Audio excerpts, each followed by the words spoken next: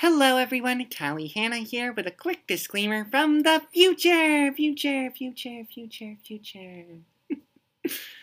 The episode you are about to hear was recorded prior to my public coming out as a transgender woman. As such, you will hear myself and others refer to me by my dead name and he/him pronouns, and that is not how I want to be referred to now. I go by Callie, and I use she/her pronouns. The rest of the episode has been left as is for the purposes of historical preservation, but just know that it is not accurate to my current gender identity. Thank you, and enjoy the show.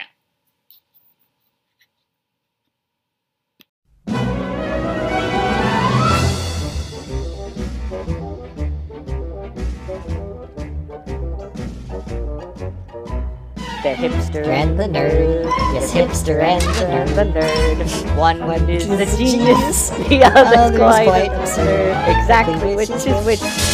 Often tends to switch. Yes, good sir. The hipster and the nerd.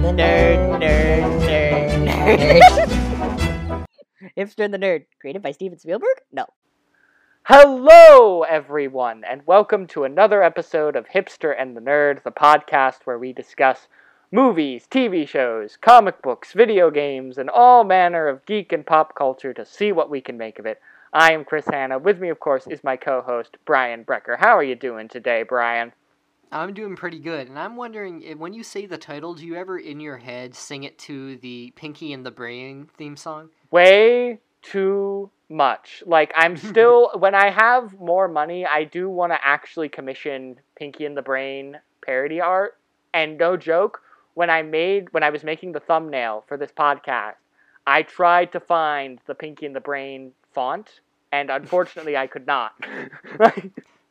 So this is, of course, our third episode of Rocketship Roulette, the podcast segment where I torture Chris with weird and bad movies, and then we talk about them. Yeah. The torture angle has not been particularly accurate until this week. Well, you liked one of the movies, you just hated the other one. It's the most accurate it's ever been. So, today we're going to be talking about two movies. One is Hobgoblins, which is from the illustrious and well-respected subgenre of Gremlins ripoff movies. You say subgenre, I say cottage industry. It is sort of a cottage industry. Yeah. And then we have the other cottage industry of the disabled kung fu genre, which has the Crippled Masters, which will be the second movie that we're talking about today. Let us talk about Hobgoblins. This terrible movie. This is one of the worst films I have ever seen, and is by far the worst piece of media we have covered on this podcast so far. And that does include Mortal Kombat Annihilation, for the record. Okay, so when we compare this to Mortal Kombat Annihilation, I think this is a better movie than Mortal Kombat Annihilation. No. Only in the fact that I find more enjoyment in it than Mortal Kombat Annihilation, but I think Mortal Kombat Annihilation is a better made movie. Okay, the thing is, Mortal Kombat Annihilation, despite its myriad of issues, which we talked about back in our video game movies then and now, part 1 episode. Check it out! Check it out. Despite its myriad of issues, it at least had that one scene where they fought to the theme song, and that was, rendered some enjoyment out of me. None of this movie renders enjoyment out of me in any way. It's just a painful, unfunny, boring slog. Let's get into it, shall we? I think, I'd like to get into that a bit more, because it kind of shows our contrasting opinions. Like, I raised myself on, bad movies. It was something I actively enjoyed doing. I would get my friends together and we'd all watch bad movies together. So maybe I am just predisposed to find more enjoyment out of bad movies than you are. What do you think about that? That's possible. Because, to be fair, I do, enjoy a so bad it's good kind of movie, but this isn't one of those for me. Well, for you, would you say that's Troll 2 or The Room? Yeah, The Room, definitely, I would say. Yeah. Hobgoblins. Let's talk about the director for a second. So the director is Rick Sloan, who made such movies... What sounds like a porno name, honestly. It does sound like a porno name. Not as much as Cash Flag, the director of The Incredibly Strange Creatures Who Stopped Living and Became Mixed Up Zombies. Oh, boy. Which we will get to eventually. But Rick Sloan's filmography is varied, and I will get through it very quickly. He directed Blood Theater, Visitants, Marked for Murder, Vice Academy 1, 2, 3, 4, 5, and 6. Why are there 6 Vice Academy movies? Because you need to have, it looks like a bunch of cops that are in scantily clad outfits.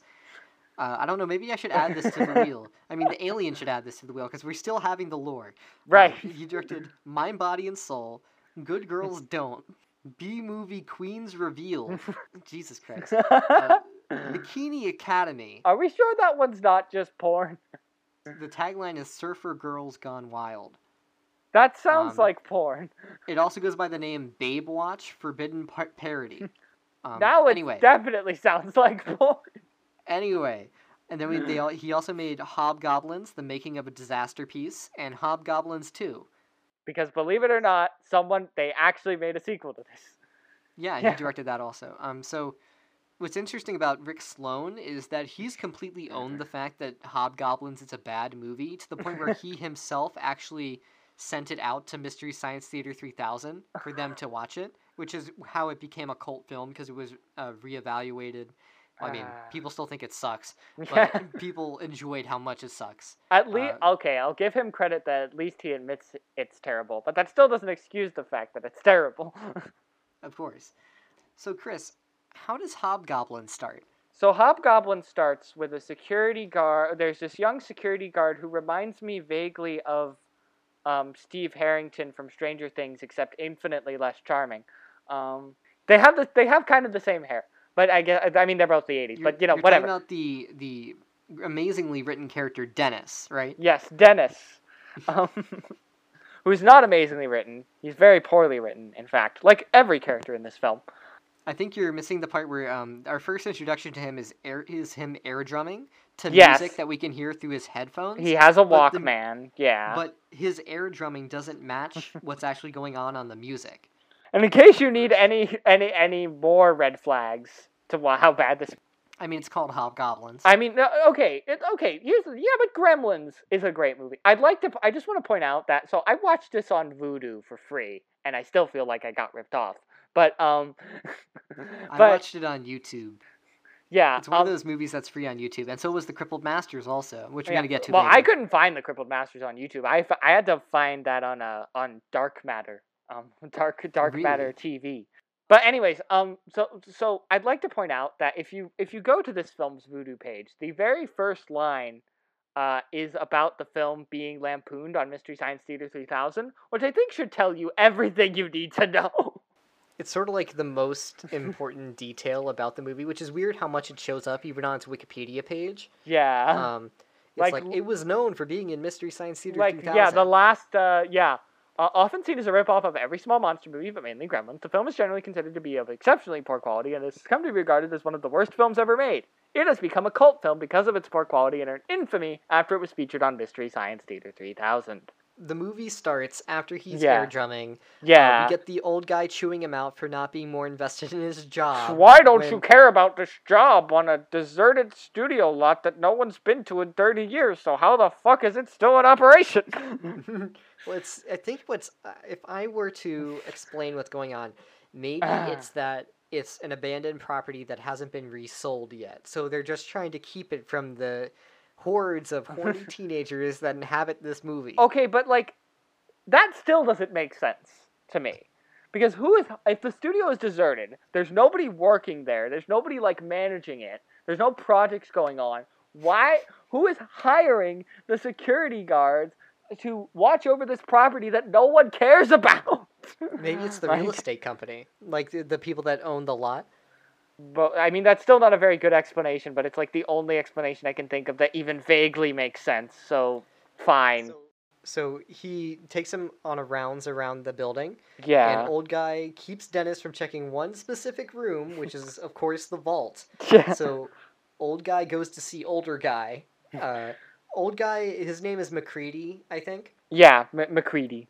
Yeah, I don't think we know the boss's name, so I just call him older guy. Old guy gets chewed out by older guy for no reason. Dennis goes into the forbidden room, and the lights turn on, and it's a stage.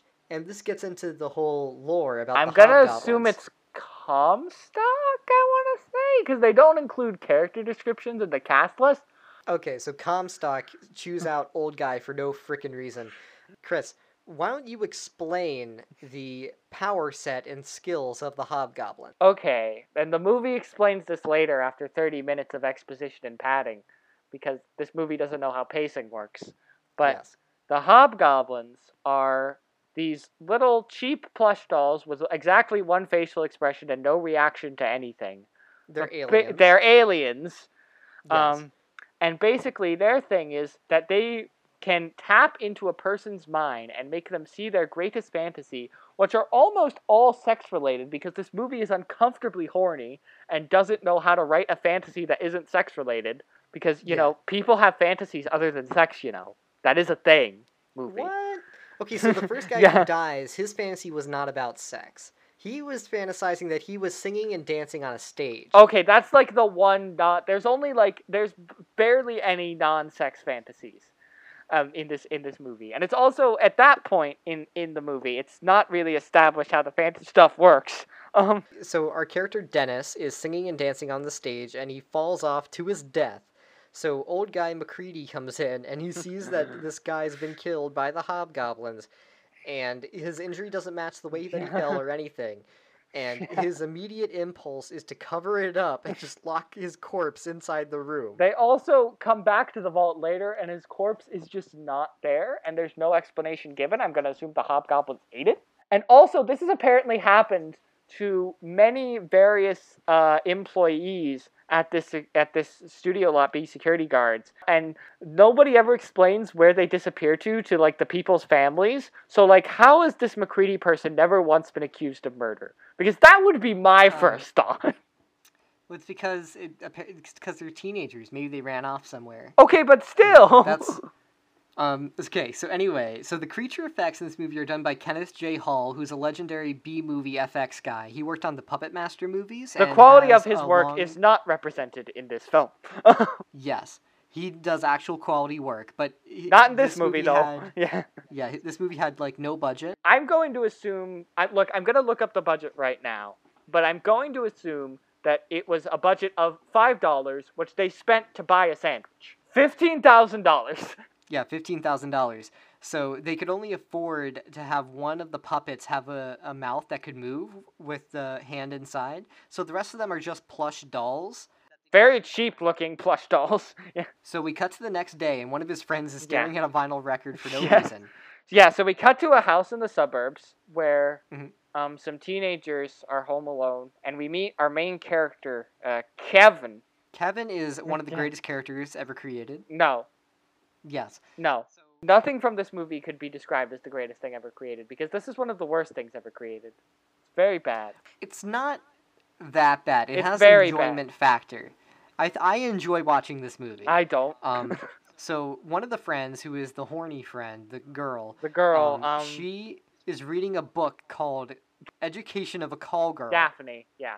Daphne, yes. Not to be confused with the Daphne from Scooby-Doo. Right. Kevin comes in and he rented a movie, and his friends berate him for not buying porn, which is really weird. Because so why don't you get into your feelings on this? this? So one of the overarching issues of this movie that permeates the rest of the film is that it's uncomfortably horny. And all of the characters are like weirdly obsessed with sex to a degree that is just I'm 90% certain this script was originally just a straight up porno. Like, you could not convince me. Don't you understand? It's what the kids want. I don't care what the kids want. It's what the kids want. I don't understand it. They like to have sex. I don't get it. Clearly... I never had sex till I was 53. That's what the executives who made this movie were thinking. Why do they sound like a bad impression of Patty and Selma? The most unrealistic part of this joke is that there were executives involved in this movie at all. Yeah, nobody gave a fuck. So in an interview with the cast and crew, they all said that working on this movie and working with Rick Sloan in general was you had to bring in things that you owned. Because they didn't have props or decorations. They didn't have the budget to do it. So you would have to bring your cutlery, you have to bring your clothes, you have to bring everything. Student productions have done better jobs than this. I would agree with you. Yeah, but anyways, this movie is uncomfortably horny, and it seems to think teenagers who are like platonic friends watching porn together is a normal thing people do, which it's not. It's very clearly not. anyone with a functioning brain could tell you that no one has ever done that in the history of mankind.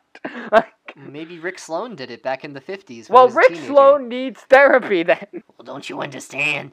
That's how me and my friends all found out about sex. Homer!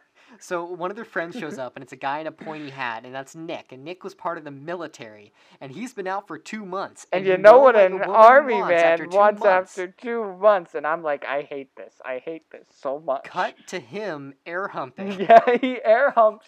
He air humps like Luigi in Luigi's Mansion. Oh, yeah. There's all this weird military bragging going on, as if they don't understand that it's all kind of weird. I think they kind of understand that bragging about being a military freak is weird, but not enough to not have the character do it. It's more like it's like they know it's weird, but they think it's weird in that's so quirky way instead of a you Nick need has help. had tear gas training. Duh, that's our Nick. So Kevin comes in and he's talking with Nick, and Kevin and Nick get into a talk about their his military experience. And Nick is like, I haven't had a chance to shoot anybody yet. And Kevin is like, is that really a goal for you? And he's like, uh-huh. Uh-huh. Like, and I find that funny. I find that to be a legitimately funny joke. I mean, I guess. It's okay, I guess. I don't know. So nothing about this movie elicits joy from me. We have another friend who I call Nerdy Guy. It's Kyle. And Nerdy Guy calls a sex hotline, and it's not even like a normal sex hotline, it's like a weird sex hotline. It's kinky roleplay sex hotline, and the movie seems to think that this is supposed to endear us to the character. It does not. I think it's supposed to be funny. Well, it's not funny either. No matter what their goal is, they failed miserably. Maybe this was like trying to be like a proto-American Pie sex comedy. Well, okay, if you were trying to be a proto-sex comedy, then why did you rip off a movie that was ostensibly made for kids?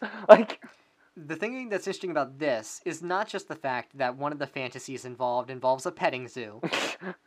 We'll get to that. But Nerdy Guy is billing all these calls to Kevin's house. And he I does guess this... is Kevin's house, because he's being billed for the calls. And he does this while his other friends are in the house, and they're just in the other room. So I don't know how he's getting away with this, or what he thinks he's getting away with, or how the other people have not caught on to the fact that this is clearly, that this sex hotline charges are clearly coming from this man.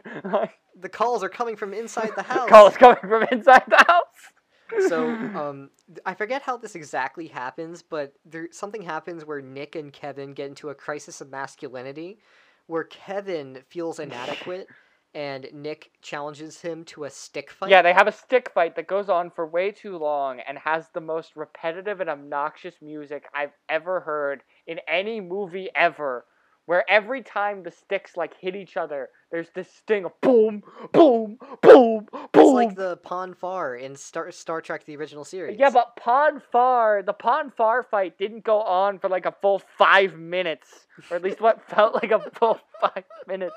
It was fucking painful. And it feels like it ends twice, because it feels like it ends and then it starts up again. Yes. And it's like, end it now, make it stop. You say this negatively. I say it's amazing that they just go off and they fight with a rake for like 5 minutes because one of the characters just got insecure about his masculinity. I hate it so much. That is hilarious. I hate it so much. It's so terrible. Nick is spinning the rake like it's like a lightsaber. The only way this scene can be remotely tolerable is if you take out that music and edit in Duel of the Fates over it, because then it might actually be funny. So Nick wins, of course, and his girlfriend, Amy... Kevin's girlfriend, Amy, is very disappointed in him, because it's a shame upon his manhood, I guess. You have dishonored your family and your girlfriend for losing in this stick fight. Losing in this stick battle in a front yard. In a suburban front yard. And she's like, I'm so disappointed in you. And by the way, while this is going on, Horny Girl and Nick have gotten into the van and it starts they go into bopping Nick's van and it starts bobbing up and down. So there's like a cartoon sound effect and it's implying that they're banging. But then they get out 20 seconds later, which is not enough time to do anything. Unless you're like the Flash. Like, no. Maybe Nick is just super fast. Maybe Nick is the Flash.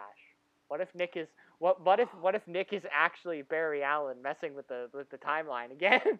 And then they get out of the van, and their clothes are all on. Like, they don't even look like they're putting anything back on. It's incredibly bizarre. So, that night, Kevin, who has gotten a job as a security man At the because he lot needs a job. from the beginning of the movie. Right. And All the other people that worked at this place have quit, quote unquote. as in, they died. They totally They died, died. bro. They died. Yeah. So that night at Yeah. work, Kevin pouts over losing the rake fight. Yeah. there's I'm a weird- inadequate in the bedroom.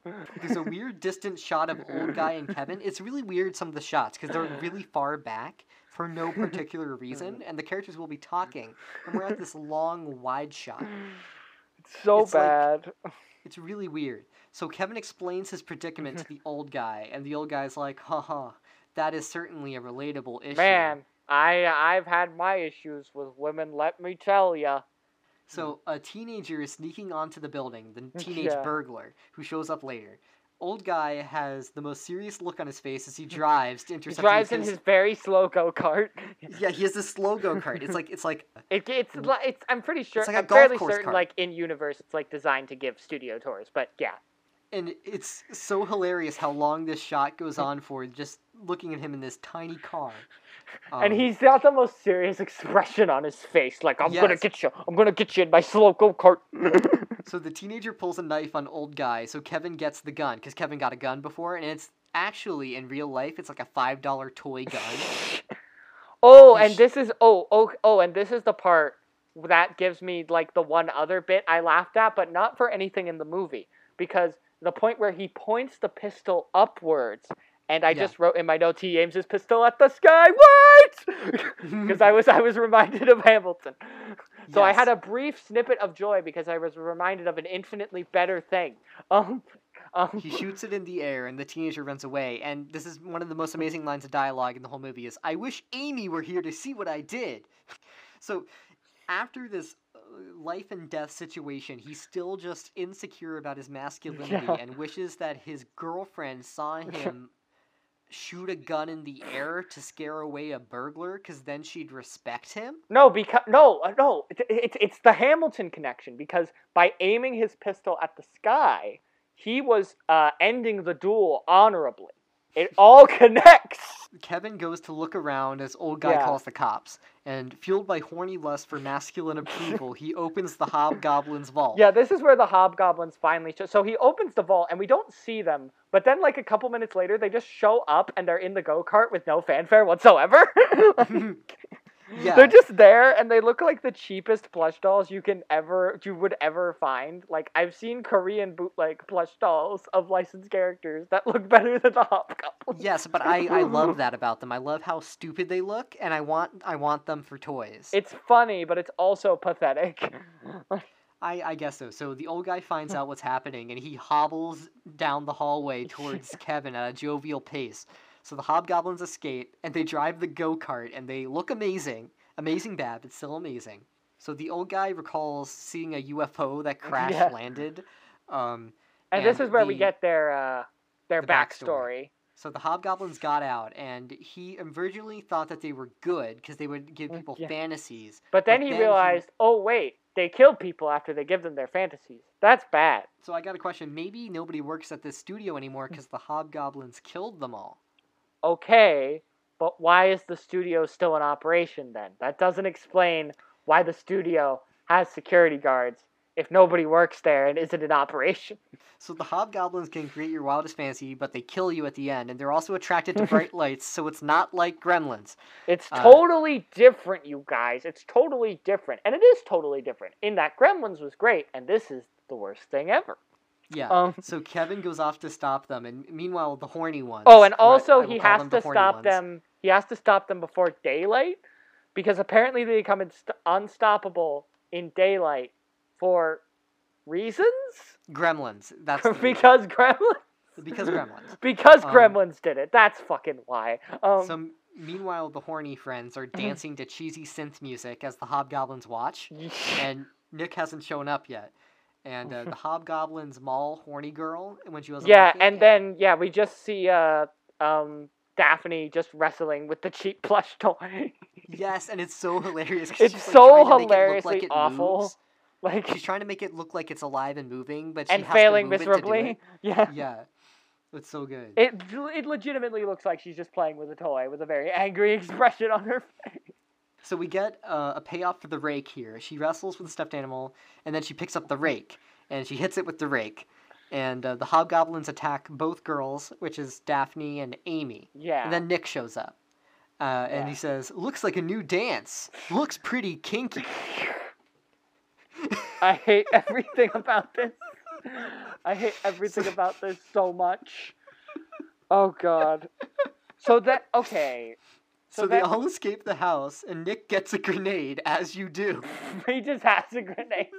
He just has a grenade, and they turn off the music, and the hobgoblins leave, so he doesn't get to use the grenade yet, but the grenades show up later. It does come back. As I am about to cry, Chris, please explain what happens next. So then we get, so Kevin shows up and tells them about the hobgoblins. And he's like, whatever you do, don't fantasize about anything. So if this is the point where Kyle ends up being too horny for his own good, and we get the first fantasy. Kyle is the nerdy friend. Which is, of course, a sexual one, because this movie is uncomfortably horny and doesn't think anyone has any fantasies other than sex stuff. Well, and one other thing. This is where we get the petting zoo. Yes.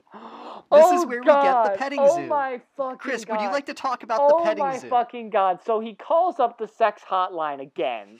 And at one point, one of the things she just says is, "This isn't the children's petting zoo." And I'm like, what the fuck? What are you doing? What is It's this? not the children's petting zoo. What is going on? Why are you getting horny over a children's petting zoo? Are you all pedophiles or something? What is this shit?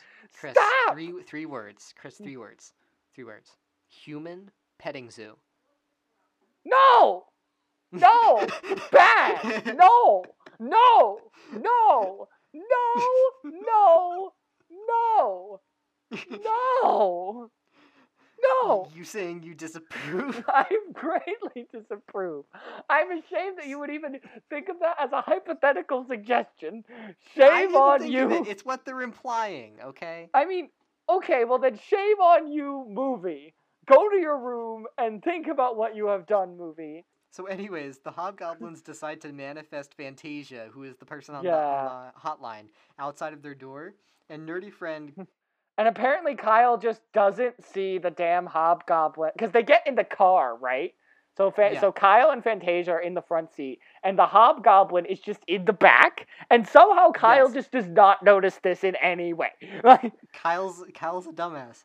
So you say Kyle's a dumbass, but he's a stereotypical nerd, and those guys are supposed to be smart, so he should notice this. But Chris, you're forgetting an amazing line of dialogue that happens before, which is when he goes out and talks to Fantasia, he's like, "Do you kiss on the first date?" And she's like, "I go all the way on the first date." Jesus fucking Christ. I hate how horny this movie is. Get a fucking room, movie.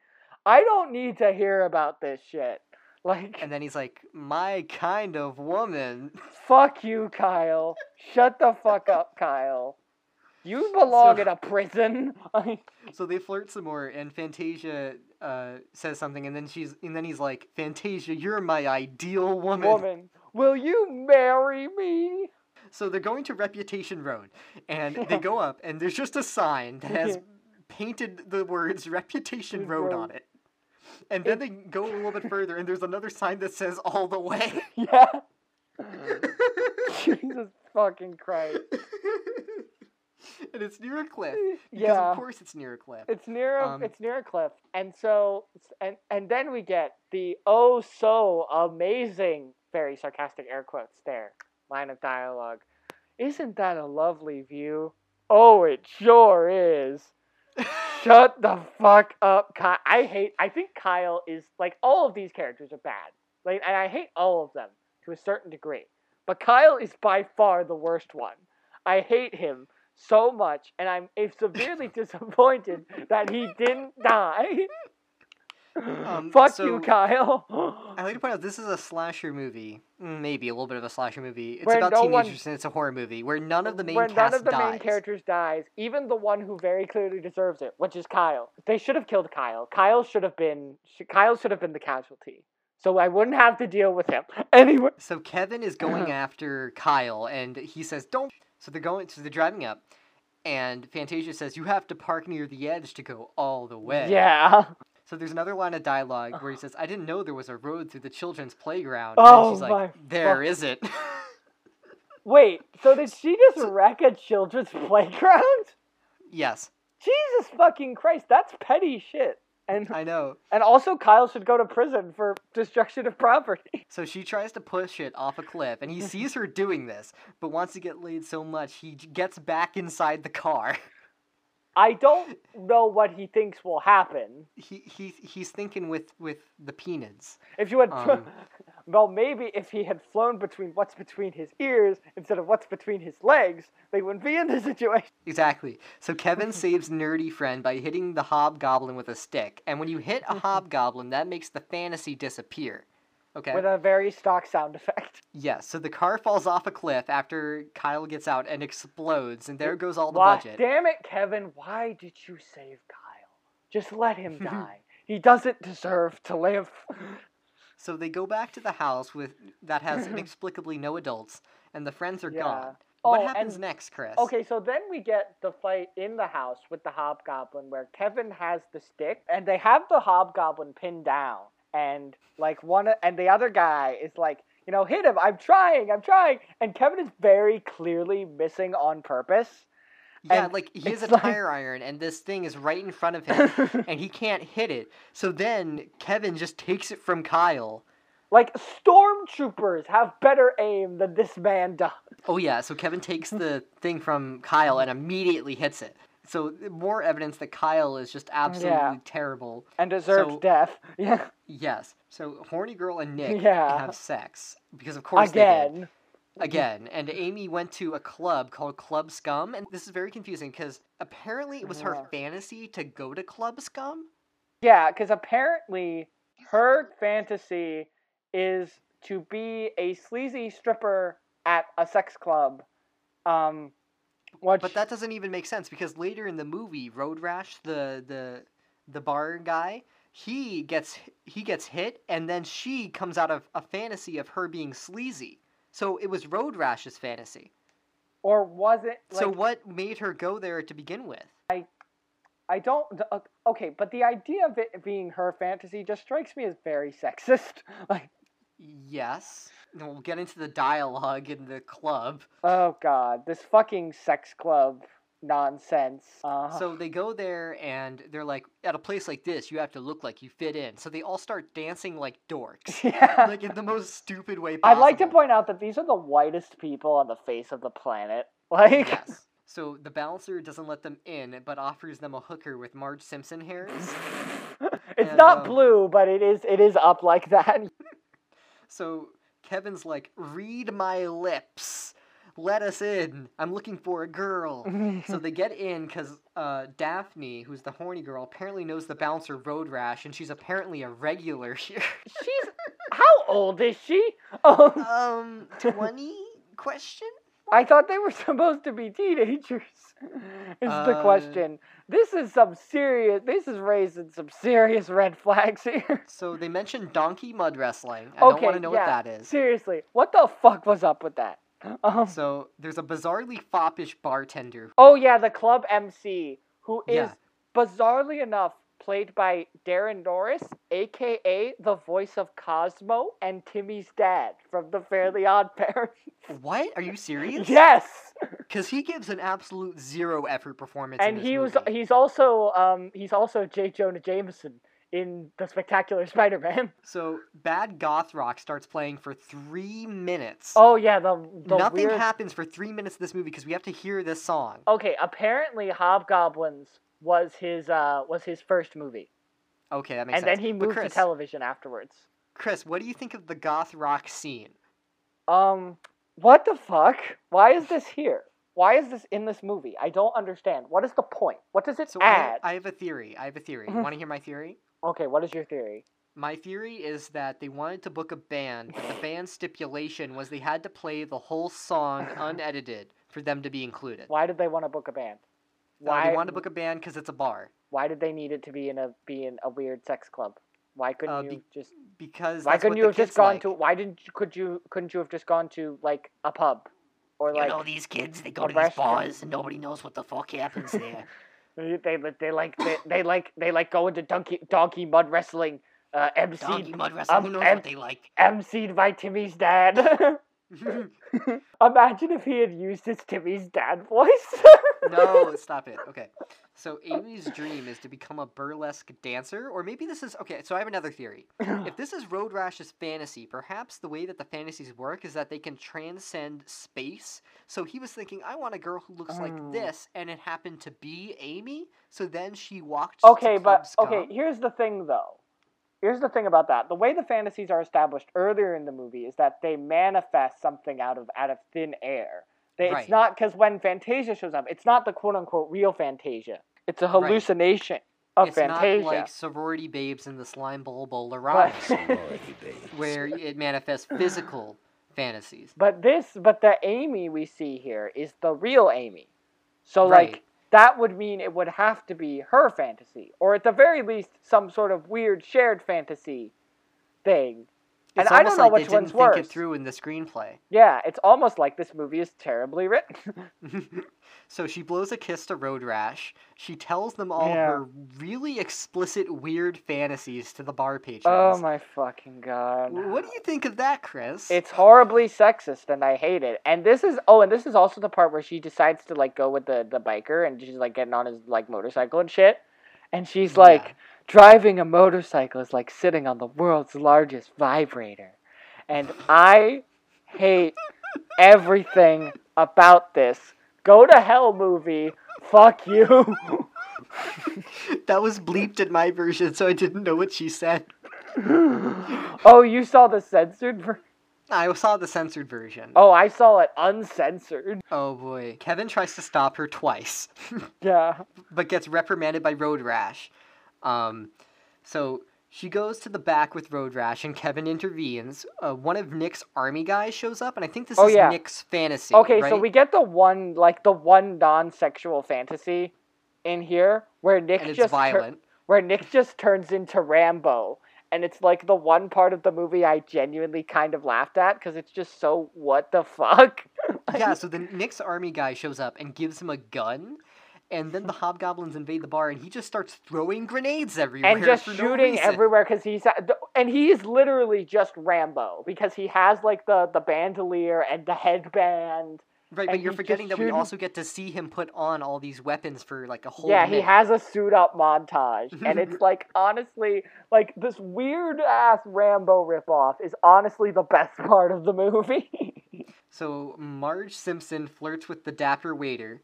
I think we Yeah. need to mention this. And apparently this was his fantasy because I once guess.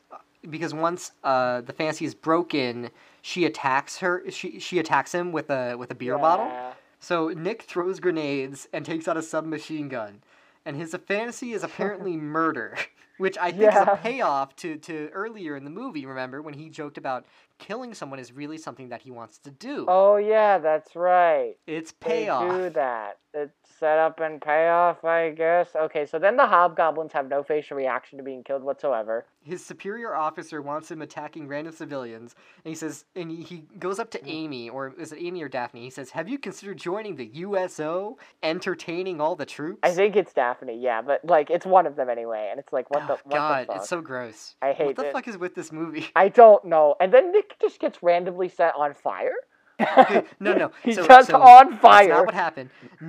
So a grenade falls, and Nick jumps on it, and apparently grenades cause giant flame balls Yeah. in this universe. And Nick is on fire, and he somehow lives through this. And all his friends see this, and they're all not fazed by it whatsoever. Yeah. So, And then he drops the fucking grenade down that one guy's shirt, yeah, and then it explodes like 3 feet away from him.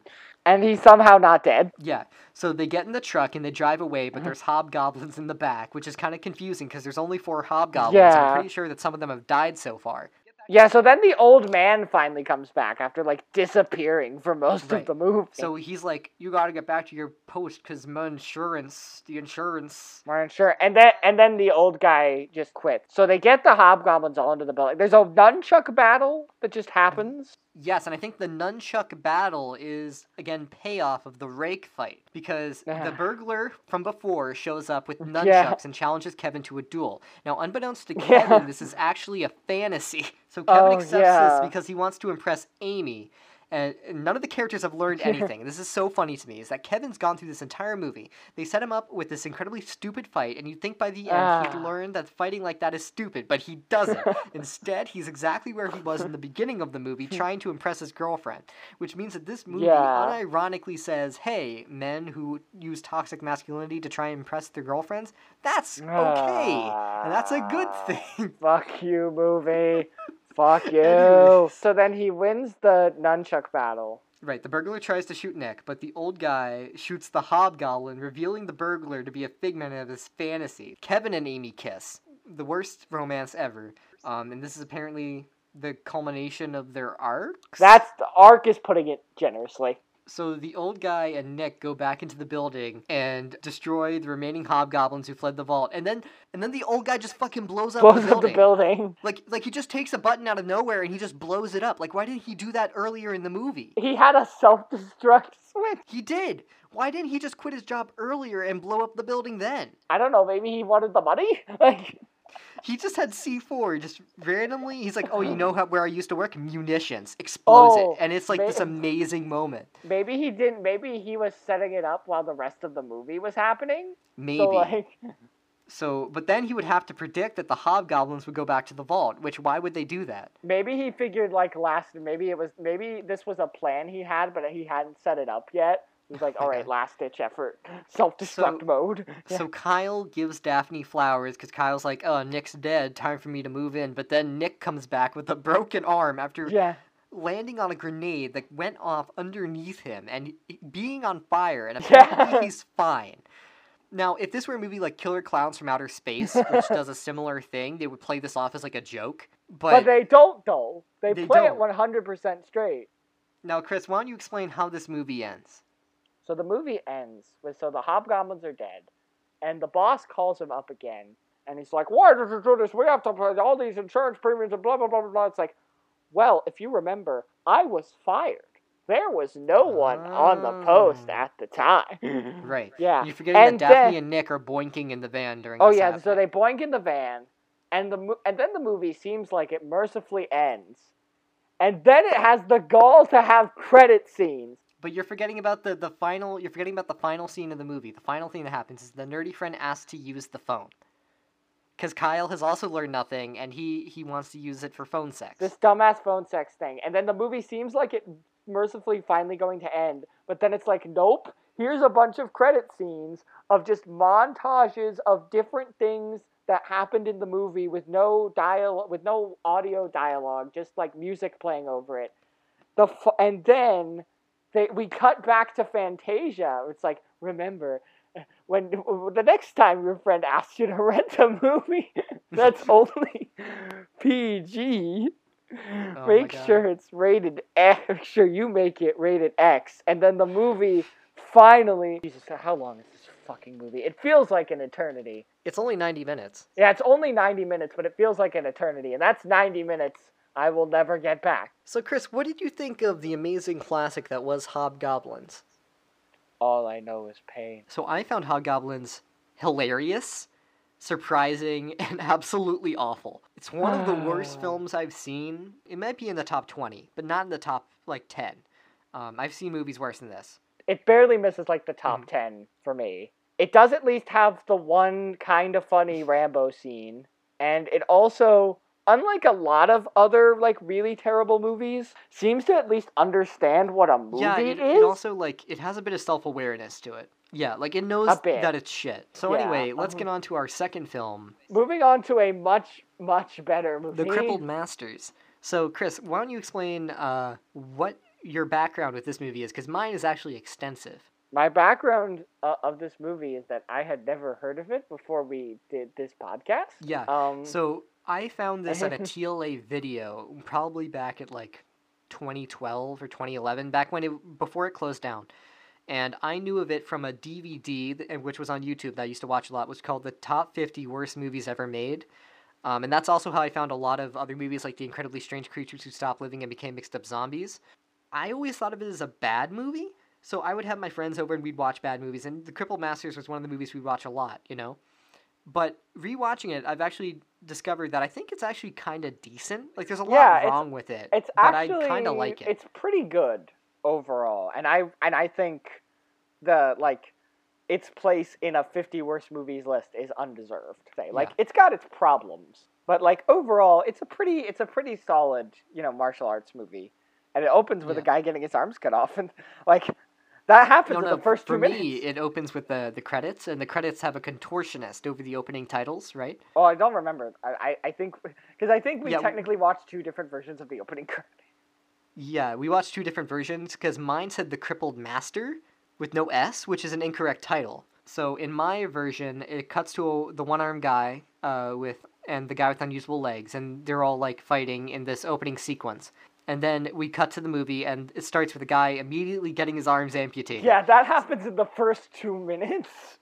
It's the first shot. Yeah, it's the first shot of the... it's like, or at least like close to the first shot of the movie. So the armless guy is Lee Ho. And I'd like to point out that the disabled people in this movie are actually disabled, and they're actually martial arts experts. And they used visual effects wizardry to make it look like the disabled man had 2 arms before they were cut off. And the same thing with the guy who has no legs later. Right. I refer to them throughout my notes as armless man and legless man. I know they have actual names. So the armless man is Lee Ho, and Lee the man Ho. without legs is Tang, I believe. Tang. I also like to point out that although this movie is good, so we both watched the English dub of this movie. And the lip syncing for the English dub is really bad. Not just the lip syncing, everything about the English dub is terrible. No, I think the dub itself, it's hokey as fuck, but the day will come when you get your desserts! You're worse than a dog! Okay, but it's at least, funny, and there's, some, legit good acting in it. I have to disagree. This dub is terrible. No, I don't mind it. I don't mind it. I'd also like to point out that the man who plays Lee Ho, his condition was caused by exposure to thalidomide when his mother was pregnant. Oh dear. So yeah, that causes its own condition. I forget what it's called, but it's where your limbs underdevelop. Which is why he has the little. That's why he has the nub, and the nub actually works. It's functional as a joint. So they toss him outside. Yeah, they toss him outside. The evil master, I'll just call him the master because I can't pronounce his name. I'm sorry. Lee, I have it later in my notes. The Lee Sheng Kun. Just call him the master. The master. Like Doctor Who. So he has this scar on his face that looks like grayscale from A Song of Ice and Fire or Game of Thrones. And the man hesitates to drink with the evil master because he's like, oh, I don't know if this is poison. This the tea This man is Tang. They drink, and the evil man, for the first time of many times in this movie, laughed. Oh yeah, Ling Jen Kun.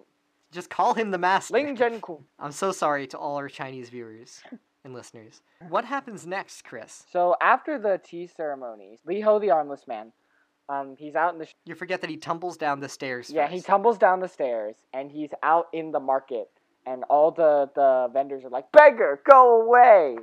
I'd also like to point out that, apparently getting your arms cut off at the shoulder doesn't lead to massive blood loss and death. Yeah, apparently. I mean, yeah, I didn't know that until this movie, but... I mean, theoretically, you could survive, but... So, he goes into this restaurant, and he's taunted by this ableist diner owner. And the patrons leave because they tease him with chicken. Assholes. Yeah. Yeah, and then we have the chicken taunting scene. The legendary chicken scene. I just feel so bad for this guy. So all the people in the store, including the owner, just hold up this big piece of chicken. They're like, "You want some chicken? You want some chicken?" And they won't let him. They won't let him have the damn chicken. And it's not even seasoned. This poor fucker. He's hungry. He just lost both of his damn arms. He just wants some goddamn chicken. And these ableist shitheads continually deny him. And this is set up to when they come back to the restaurant later, of course. Yes. So Lee Ho decides to bite the restaurant owner's leg to get back at him. And then the big fat bouncer man comes out and bitch slaps Lee Ho 7 times. Yes. They beat him up. And then they throw him outside. And he is found by this kindly old man, Yeah. Chin, who is he sells coffins. So Chris, what do you think of Chin, the kindly old coffin salesman? When I see gold, I become very happy. He's like, my coffin money. So Chin is kind of like a Taoist. Like, he doesn't hold much stock in material things or money.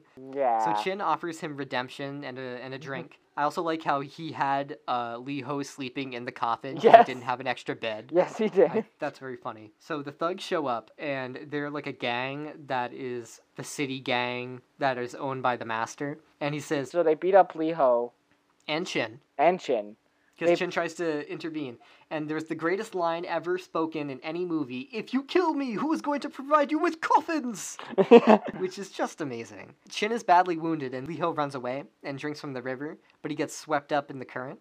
Now, what happens next, Chris? Okay, so then he ends up in the woods, and there's some ducks there.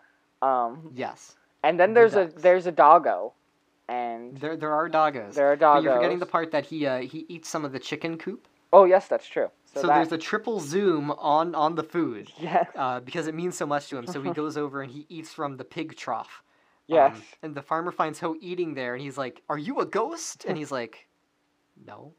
What the No. fuck? Why would I be a ghost? So then the farmer offers him a job, and there's a montage of him working. I really like that scene. I think it's one of the best scenes because he is really useful, and he bringing around the pails of water and stuff like that, and he's showing the kids how to play badminton with your foot. So he plays hacky sack, and then it's a hard cut to the master pouring acid on Tang's legs. Yes. And then he says, "Those against me like you die." Oh yes, that line. Those against me, like you, die. And then they disable him because he knew too much. We Yes. don't know what he knew too much about, but he knew too much. So we're introduced to Legless Man. Yes, Tang. Tang. The master shows off his kung fu skills from a shop owner, and they have a little fight, this shop owner who won't pay him money, and the master ends up killing him by, like, falling back on his back and breaking his back. Because apparently he has, like, metal on his back. It's never really explained, but there's all these metallic sound effects whenever anybody hits the master's back, right? Yes, that does happen. It's one of the many weird things about this movie. Yeah. So Tang rolls down the hill and is spotted by Lee Ho. And then we have a pentuple zoom. 5 different zooms. all So in a many row. zooms. Lee Ho remembers Tang Yeah. and attacks him, of course. And Tang begs for mercy, and it's like, "I just carried out orders." Yeah. So they discover the monk in the basket. Oh yeah, that's right. So then Chris, why don't you tell me what you think about the monk in the basket? Monk in the basket. He's very good. I like him. He's a contortionist. He's a contortionist, yes. And Yeah. he tells Lee Ho and Tang, it's like, together you make up one whole. You should team up to fight the evil Ling Zheng Kun. Just say the master. Ling Zheng Kun. I'm keeping this in. I will pronounce it right. And they're like, yeah, we are gonna do that. Team up time, baby. And this is where it basically turns into a revenge fantasy for the disabled. Yeah. I dig Well, I wouldn't go that far, because one of my main issues with the movie is that I feel like it is kind of exploitative. It's both yes and no. Like it's exploitative in the sense that almost everything from this time period that featured a minority in a prominent role was exploitative to a degree. I mean, I guess I get what you're saying, but, like, the way it's framed doesn't come across as much to me like a Kill Bill revenge thing, as much as it does, like, maybe... Have you ever heard of the movie Freaks? No. So Freaks was a movie back in, I think, the 30s or 40s, and it was mostly a plotless movie that showed a bunch of freak show and sideshow performers. Oh. And the reaction to it was it getting banned everywhere because everybody was ableist and assholes. Oh. And that's kind of the vibe I get off a little bit from this movie, is like, whoa, look at these disabled people doing things. And I Well, don't know, that feels a little problematic to me. Okay, like, yes, but it's also, you could argue that it's kind of, if unintentional, it is somewhat empowering. I mean, granted, I'm not disabled, or not physically disabled anyway. Right. So, I can't speak for them. But, I think it's kind of cool to see, like, disabled people kicking ass. That's some cool representation right there.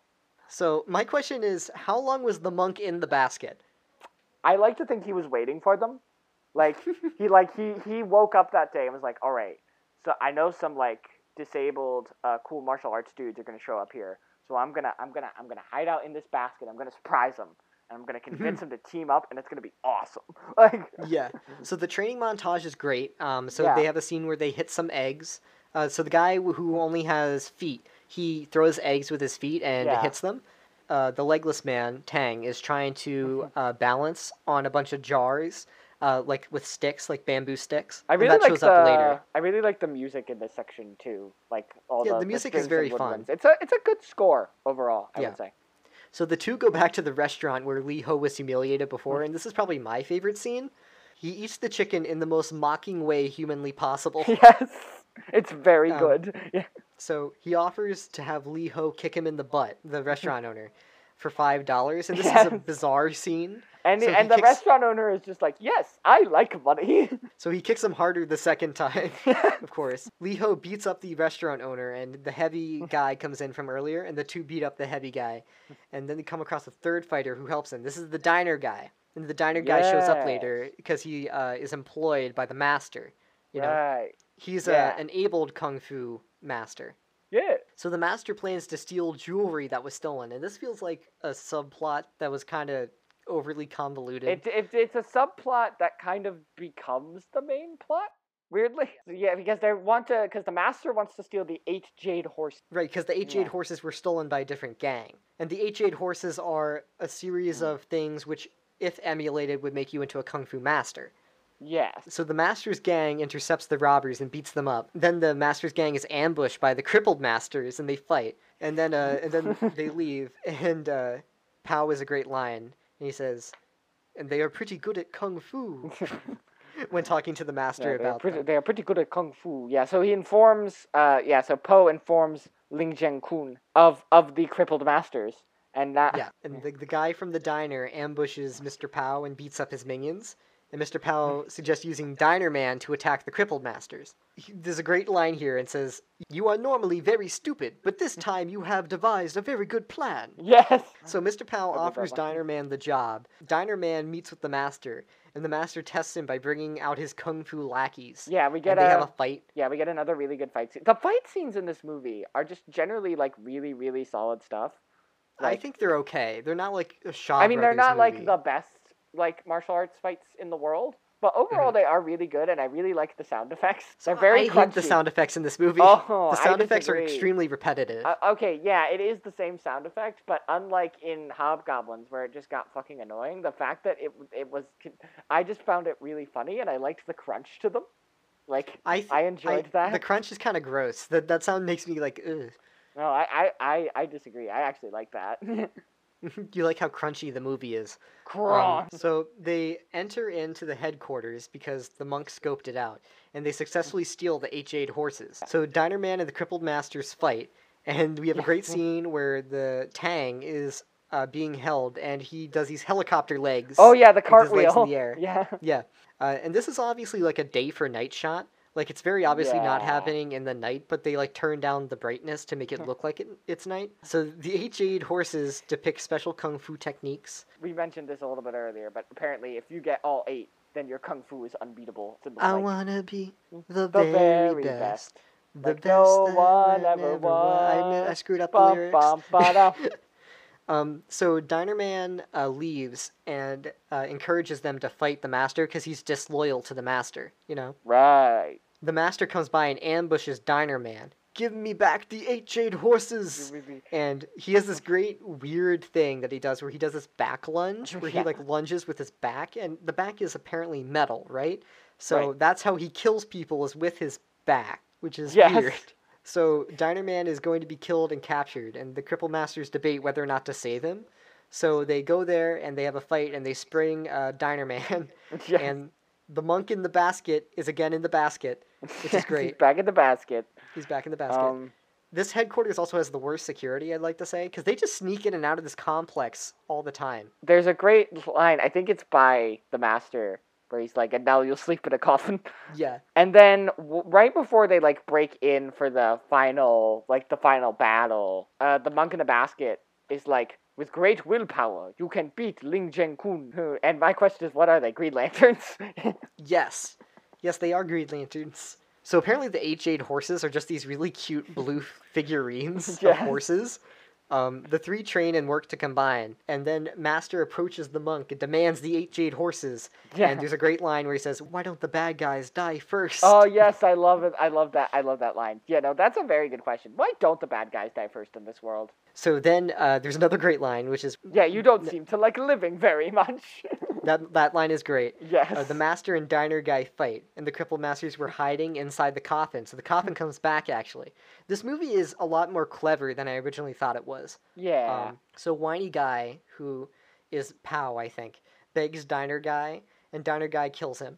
And then Tang walks on the rods, which is paid off, and then Lee Ho throws bamboo at the Master, and they merge. And there's this hilarious sound effect when they merge. It sounds like it's like Voltron or something. Yeah, they did the fusion dance. So they kill the Master, and he falls forward towards the camera, and it ends on a blurry freeze frame. I also like the line of, "You should die 1,000 times." And then it's the end. The end. So what did you think of the Crippled Masters, Chris? You know, I liked it. I liked it overall. It's got some problems, like the pacing is weirdly off in some spots. The dub is both hokey as fuck and has really bad lip syncing. But Yes. But overall, some solid fight scenes. Not the best, but still, fundamentally pretty damn good. And and even if it is kind of exploitative, there's some pretty cool disabled representation there. Seeing disabled people kick ass. That's true. pretty cool. I'd say it is better to have actual disabled people play these parts than to do what other movies did, which is just have abled people playing disabled people. Yeah, don't do that. So, Chris, what do you think? Hobgoblins or the Crippled Masters? Why would you even ask that question? That's not even a question. It's the Crippled Masters. Fucking easily. Yeah, I enjoyed it. I thought it was a decent martial arts film. I'd say that the production quality is terrible, but besides that... it's better production quality than Hobgoblins. Yeah, but it's so grainy, and the dub is terrible, and... But it's fun. At least the dub is fun. funny, though. It's decent. It's fun. It's a good time if you want to watch it and have a beer with some friends. I think it's a good watch for, one time. I think it is worth it. I think it's not perfect, but I definitely... So we landed on number 85. Number 85. What is that movie? It is Battlefield Earth. Oh Chris, dear. do you veto? Veto. Let's see if we can get something better. All right, we'll do another one. And we got 82. That's the Blair Witch Project. Oh. Okay. Sounds like you want to do the Blair Witch Project. Yeah, right? I do the Blair Witch Project over Battlefield Earth. All right. Well, then, that will be our first pick. Now let's roll it again. We got number 66. Number 66, that is Child's Play. Oh, I like Child's Play. Yeah. Normally I would say veto just to get another option, but now that I know Hobgoblins 2 is on the board, I want to be more careful about that. You could also get stuck with some other sequels, like Alien 3. Or Alien 3, but I'm most worried about Hobgoblins 2. Let's go with Child's Play. Yeah. All right. So in 2 weeks, our next Rocketship Roulette episode will be a special horror-themed episode now. Yeah. It's going to be the Blair Witch Project and Child's Play. So that'll be one great 80s horror classic and one from the 90s. Yeah, that should be a good time. Yeah.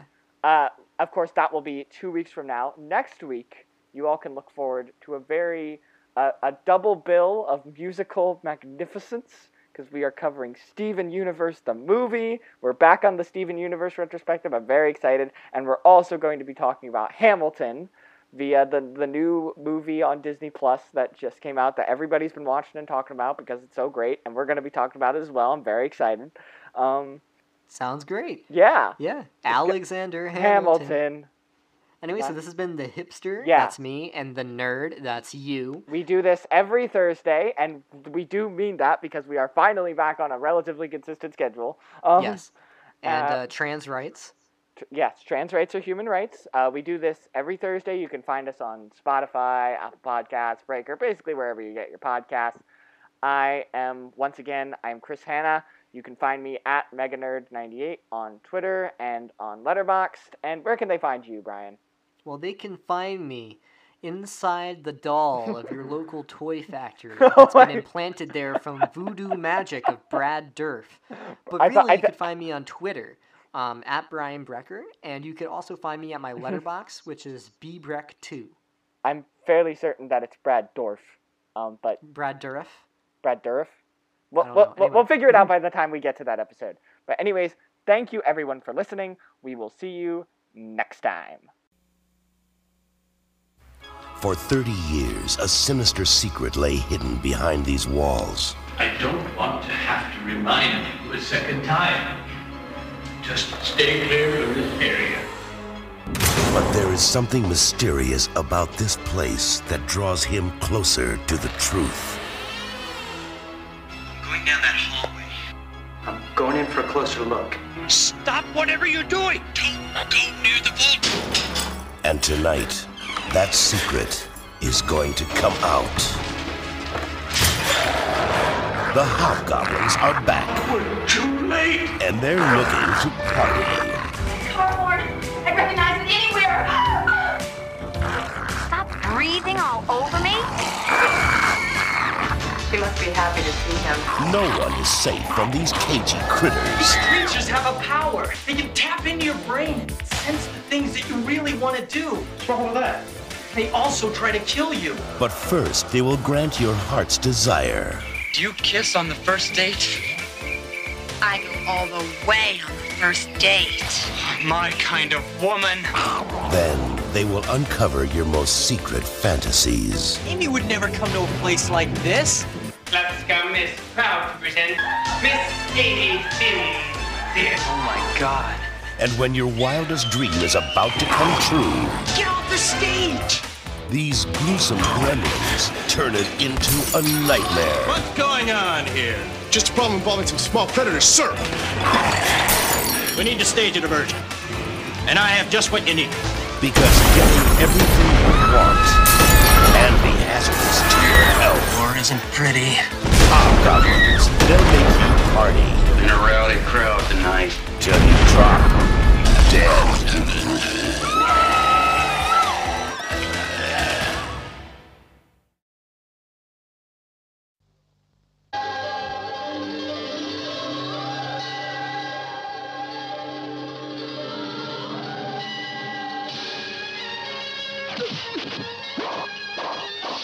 Filled with a big difference. The strength of their missing limbs is transferred to their bodies to make them totally invincible. They become the Crippled Masters. The story of two young men who are cut off in their prime. They seek revenge, but they're handicapped by their limited knowledge of Kung Fu, never by their will. The Crippled Masters. Life wasn't easy, but they never expected it to be. And then there are the so-called normal people. It is hell in the crippled heaven.